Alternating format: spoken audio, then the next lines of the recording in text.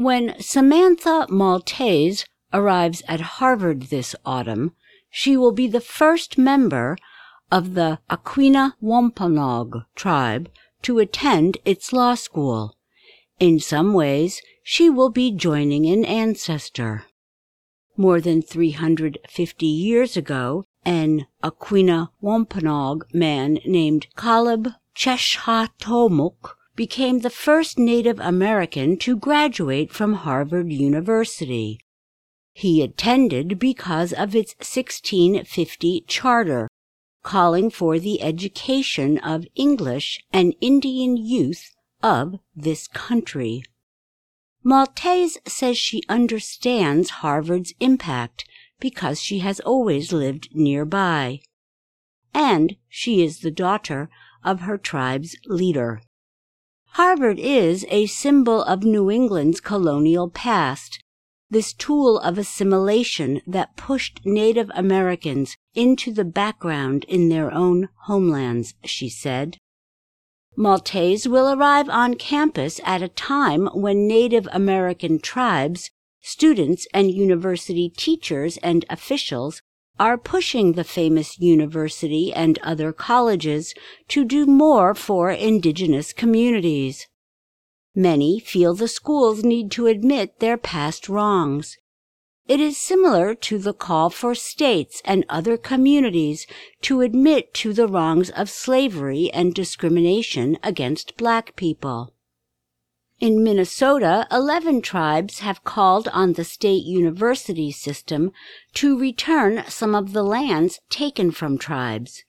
They have also asked for Native American students to attend without payment, and to increase the number of Native Americans in the administration.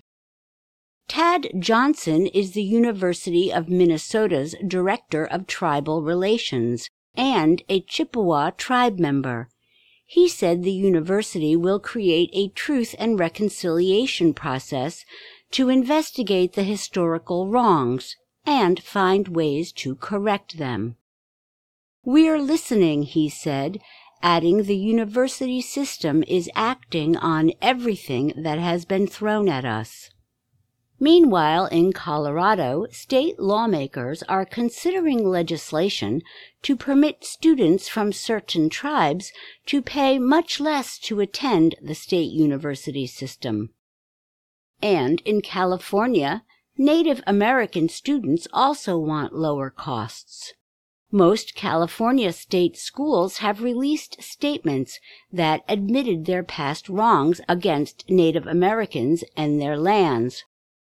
Tori McConnell is a 21-year-old member of the Yurok tribe who graduates from the University of California, Davis, in June. "It's only right that they do these things," she said. "Actions speak louder than words." University spokesperson Ryan King said officials are working hard to continue supporting Native students and tribal communities.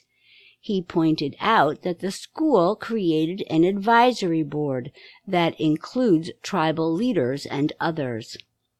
Many American universities are a product of an 1862 law that paid for the creation of public universities through the sale of federal government land. But a study found that much of that land had been taken from about 250 tribes of Native Americans. At the Massachusetts Institute of Technology, or MIT, near Harvard, Native American students looked into the school's past as one of the original federal land universities. Luke Bastian is a 22-year-old Navajo student from Phoenix. He says he and other students presented the results of their class project to MIT's president earlier this month. The students also asked him to create a Native American Studies program. University officials say conversations with Native students continue. Bastian believes they will make progress. Native American students asked for and received a meeting place for themselves, say Indigenous community backers. South Dakota State University uses private donations to provide scholarships to local tribal members. It also uses money earned from the land to improve Native American programming, research, and other efforts.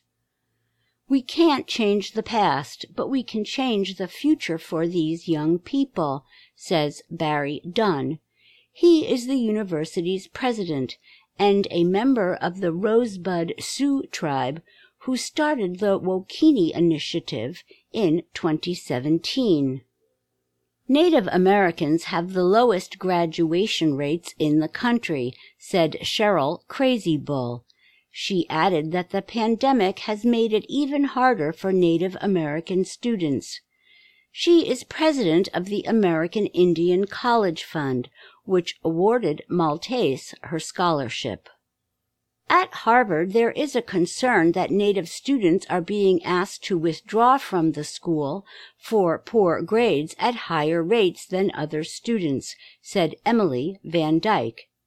She is president of Harvard's Native American Alumni Group. Students and alumni are also pushing Harvard to admit that it stands on land where indigenous people once lived, Van Dyke said. MIT and the University of California, Davis have both admitted to being on land once owned by Native Americans. Harvard spokespeople refused to comment. However, Joseph Gahn heads the school's Native American program.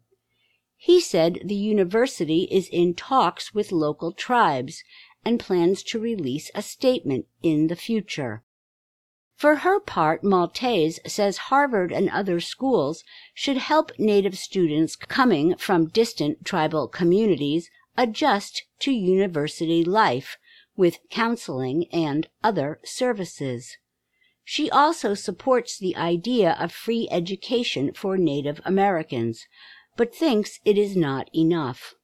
Sometimes the only reparation for land is land, she said. I'm Susan Shand.